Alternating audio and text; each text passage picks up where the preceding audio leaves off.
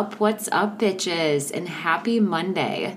I'm not sure if that's the day that you're listening to this, but that's the day that I'm recording, so let's go with it. Happy Monday. I hope that all of you are having a great start to your week. Mondays are the hardest days to get going, but here we are kind of getting through it together and trying to get our week off on the right start. I have a little bit of a cold. I'm feeling under the weather, but I have been so excited to do this episode because I want to talk about some stuff I've been watching. I want to talk about Megan, the movie, which I finally watched. I know I'm so late to the game. And I want to talk about these Murdaugh trials. I've watched the Netflix special, HBO, Amazon, now the actual trials on YouTube. And for people who are thinking, I just don't have the time to get into all of that, that's fine, because that's why you have me. I'm going to break down everything that's been going on. I'm not a lawyer. I'm not an attorney. I don't have a law degree. I'm not Kim Kardashian. This is just my 2 cents, my observations, and what I think as a true crime lover who's just paying attention. You're free to come to any of your own conclusions. Message me what you think about this. Message me if you're keeping up with it. And since the trials are happening in real time, I guess we will find out soon enough what the jury thinks. The jury's out, some would say. Let's get started talking about Megan. I'm sure that you've at least seen previews for this movie by now, but if not, it is the movie that has an astounding 94% on Rotten Tomatoes. No one can figure out how it's done so well with movie critics. And basically, it's like this AI robot doll that looks like a little girl.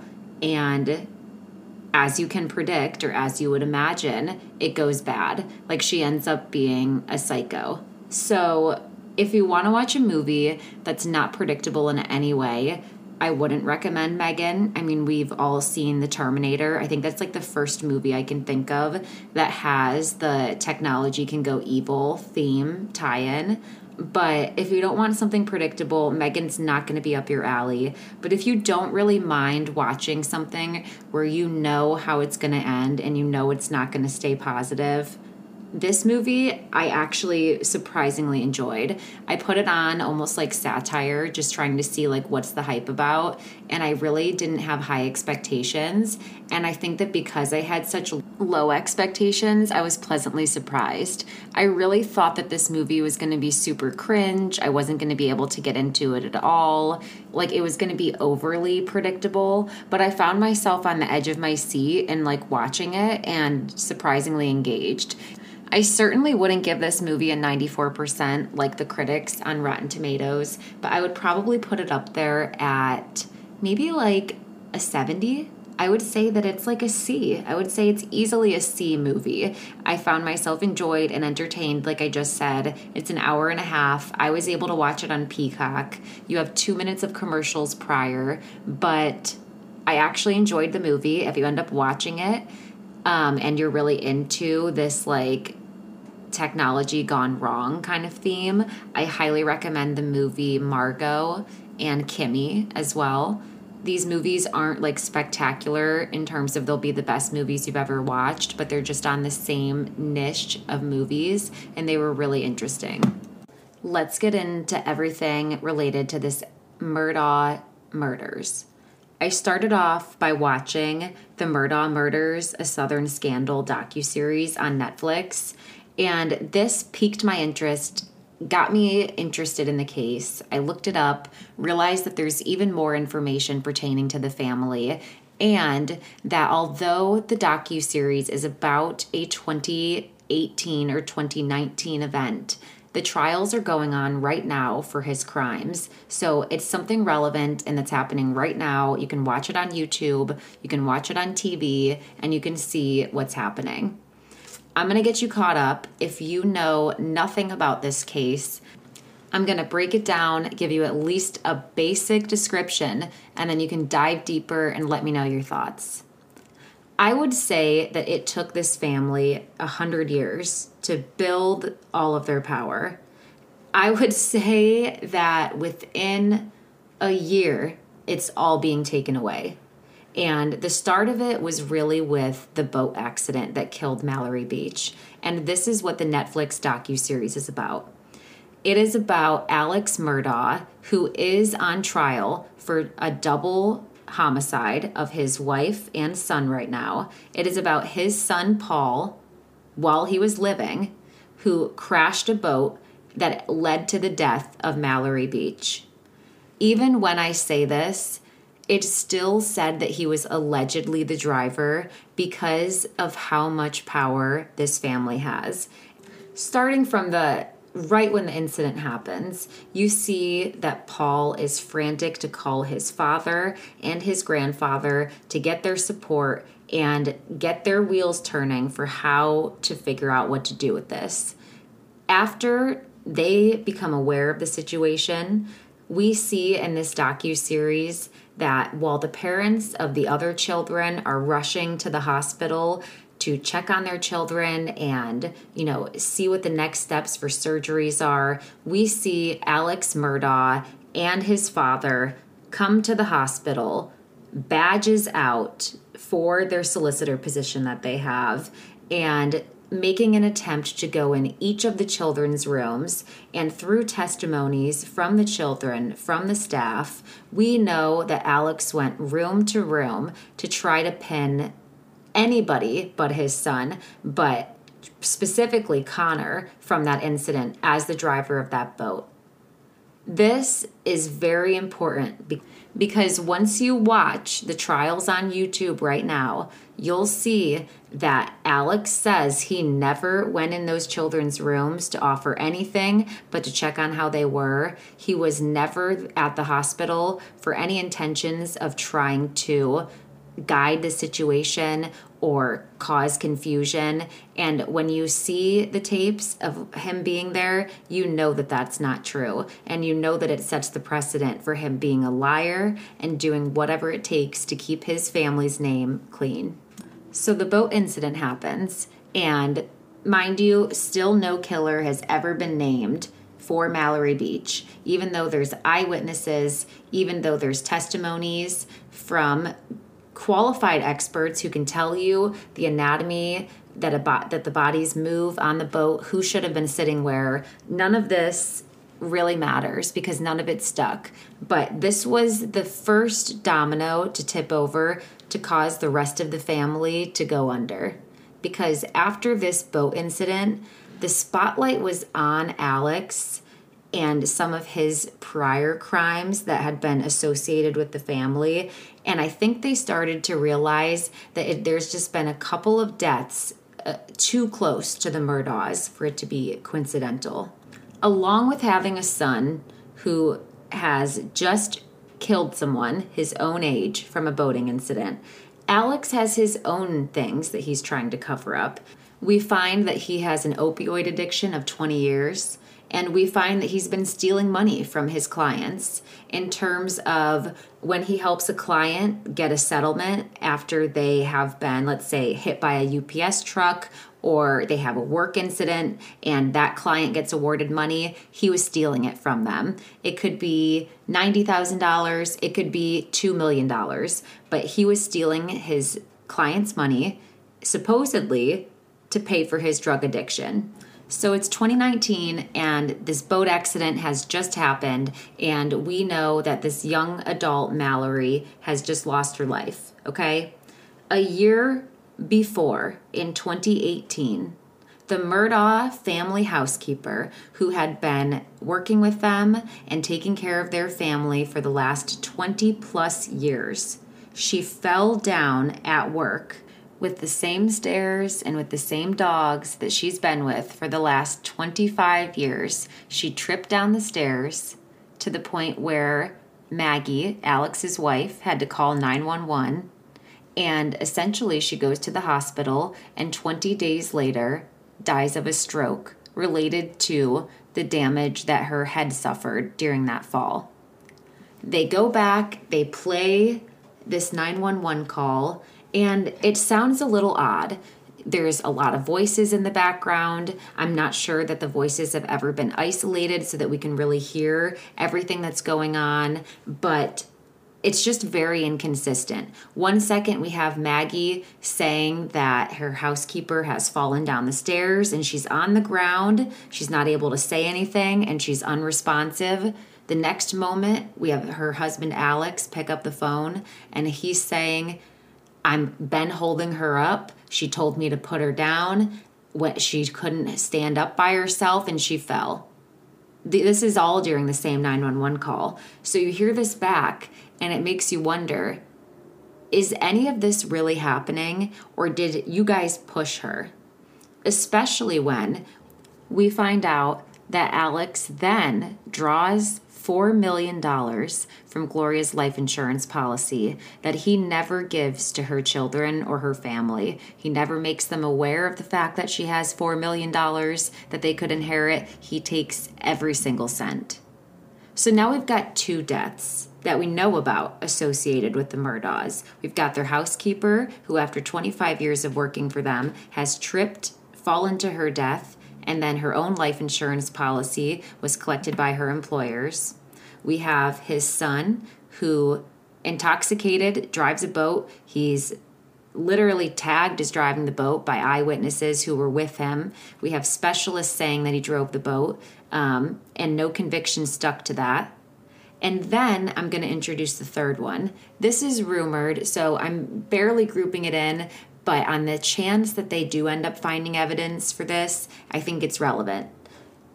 So in 2015, there was a murder of Stephen Smith, who was a local student in Hampton County. Stephen was known to be gay, and for that reason, he was different than other people in town. This is a small southern town where people weren't gay. They even say in the documentary that the worst way that you can be treated was if you were gay. Allegedly, he had been hooking up with someone his friend said who was a prominent figure in town. If he said who it was, everyone was going to go apeshit. And he was planning to take a trip with him and just get away. A week before he was supposed to be leaving for this trip, and he's never told any of his friends who this man is that he's with.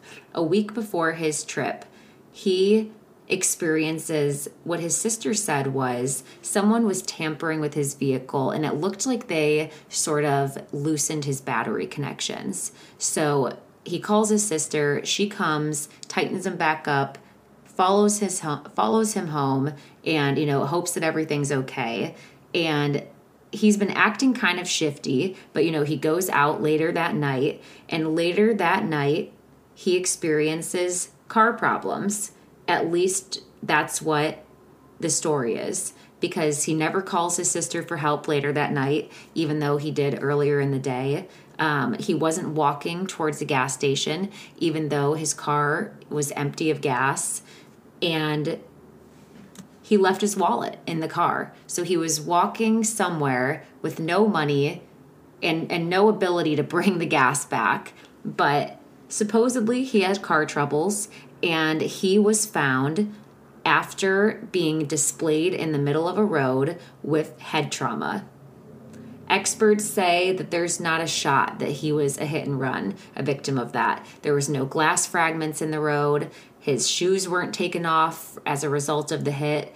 Like, his body wasn't in a position as if he had just been hit by a car going 50 miles per hour. He was clearly killed and then dropped in the middle of the road. However, because it's this small town in the South and he was found in the road, his death was labeled a hit and run, nothing further. They didn't look for who did it. There was nothing ever found for the justice of his mother. Even though it was likely a hate crime, it was just labeled a hit and run.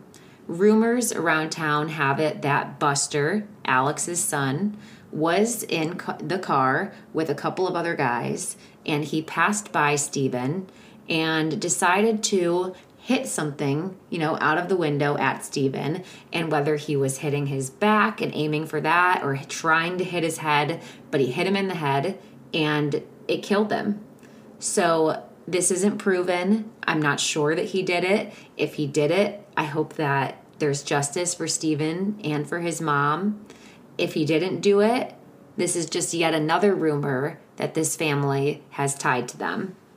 You ask yourself, though, is a father who's willing to cover up his opioid addiction and inability to pay for it by stealing from his clients who trust them, and is that same father who's willing to blame another child for the death of another child, is this a family that is willing to do something like that to cover up something dark that they wouldn't want out about themselves? Potentially. It certainly puts the thought in your mind. Now let's move on to what he's on trial for right now. Alex Murdaugh is on trial for June 7th, 2021, when his wife, Maggie, and his son, Paul, were shot at his home property.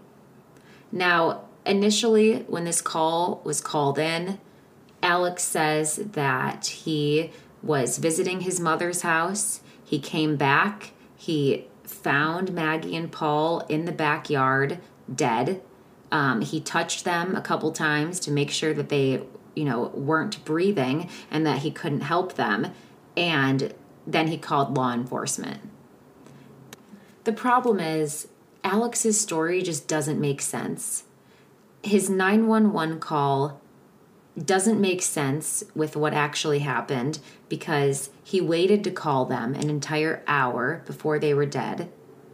He lies and says that the last time he saw Paul and Maggie was when he had dinner with them, when we know that there's a video where Alex is identified of being in the background at the dog kennels with Maggie and Paul 3 minutes before they died. And we know that Alex's housekeeper says that the house was disheveled, the clothes were everywhere, food wasn't put away normally, it felt like someone was in a rush. He was very specific about what shirt he had been wearing earlier in the day, and he was even trying to tell her a different shirt that he had on right there while he was in front of her, confusing her. When he was at his mother's house prior in the night, he goes over there to pay her a visit. Mind you, she has Alzheimer's and wasn't doing well early in the afternoon. Her home health aide calls him. He doesn't go over there at 3:30 when she calls. He goes over there at 9:30 at night, drives 80 miles per hour to get there. When he gets there, he tells the home health aide, "Hey, I've been here for 40 minutes, okay? At least 30 to 40 minutes is how long I was here tonight." And then he brings up her wedding and offers to pay for the entire wedding. He's like, "I haven't mentioned this before, but you don't need to be stressing about your wedding. I've got that paid for." And she thought that it was odd that he told her that he was there for longer than he really was. This was proven by an FBI expert who looked at Alex's vehicle, can confirm when the vehicle's in park, when it's in drive, and he was in fact only at his mom's house for 20 minutes. Also, I mentioned that he touches Paul and Maggie to check to see if they're breathing. And he does have blood on his steering wheel in his car. I hear the 911 operator tell him to turn his lights on so that they can find the driveway. That's fine. But his hands don't when they get there. He has no blood on his hands. He has no blood on his clothes. He's got nothing on him. So what happened? And how did it go from I saw my family at dinner to I saw them 3 minutes before they were both killed? I think that there's a lot of discrepancies between his testimonies. I think that it's been established that he is a liar. I think it's been established that he does anything to cover his tracks up. But if this wasn't bad enough, after his wife and his son were shot and killed, a week later, Alex is shot in the head in broad daylight while he's changing a tire on the side of the road. We hear several 911 calls. We hear the 911 call of someone passing by the scene saying, this looked so odd, I'm not even going to stop. But someone did just get shot in the head, just so you know. And then we hear Alex's 911 call where he says he was trying to change his tire. Someone he doesn't even know came up and shot him in the head, and that he needed help because he couldn't drive. This gets people in the town wondering, Who is going after the Murdaughs? Especially since, and I forgot to mention this, but when the police came the night of Maggie and Paul's death, the first thing Alex says is he blames their death on a frustrated parent. He blames it on someone who is upset about Mallory Beach's death, whether insinuating it was her parent or a friend of their family, but he's insinuating that somehow someone is targeting his family because of that boat incident. And he already has an answer for them as to who's coming after him.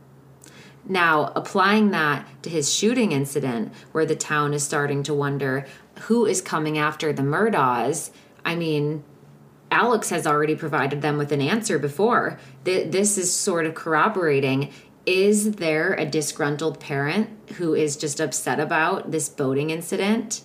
But then the cousin comes forward. Cousin Eddie, his drug dealer, his longtime drug dealer for his opioid addiction.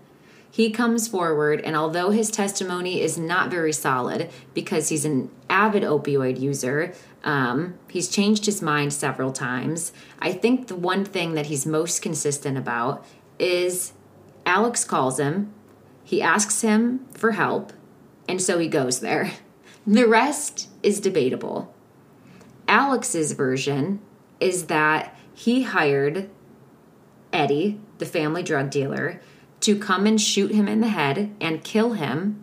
That way, his son, Buster, who is still alive, can receive his life insurance of $10 million. Apparently, committing suicide, he wouldn't get the money, so he wanted to have it planned so that he could just go and not have to be in a world without Maggie and Paul. Even saying that out loud, how does that make sense? He's going to leave behind one son because another son and his wife died without having any reason to live. It makes no sense. It makes even less sense that he's 4 feet away from him and misses shooting him in the head and is able to just maim him. I think you have to be more talented to just maim someone in the head when you're shooting them in the head than to just kill them. I mean, he has the competency to shoot him enough to just hurt him. It's clearly not a suicide attempt. I don't think Alex has been honest about what he asked him to do, and I think Eddie is too unstable to give us the full story, but I think it's clear that he was asked to come after him. And once you rationalize, why does Alex want it to look like someone is coming after his family so bad? Once you start to think on that, there's really only one answer, and it's that he has always just been trying to save his ass. From the boat incident, to his housekeeper, to his opioid addiction, to the now death of his son and his wife. I mean, he is just constantly snaking and shifting and changing things and lying to people and deceiving them, and he's done it his entire life.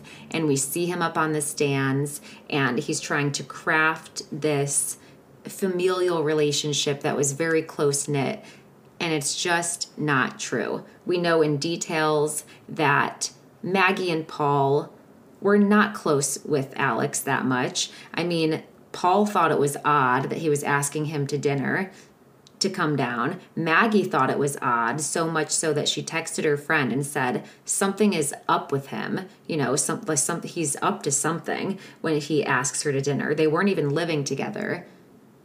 So that's my breakdown, guys. Like, so much stuff is wrong. You have to watch the trials. You have to see what's going on. You have to see the prosecutor come for him the way that he deserves. And I highly recommend watching the HBO series first, then watching the Netflix series to patch it in. The Amazon series was really meh. I would think it would be better to just start from around February 23rd for the trials and go from there. But I hope that I did it justice. I hope that I gave you guys the gist of what's going on, the gist of some of the most egregious things.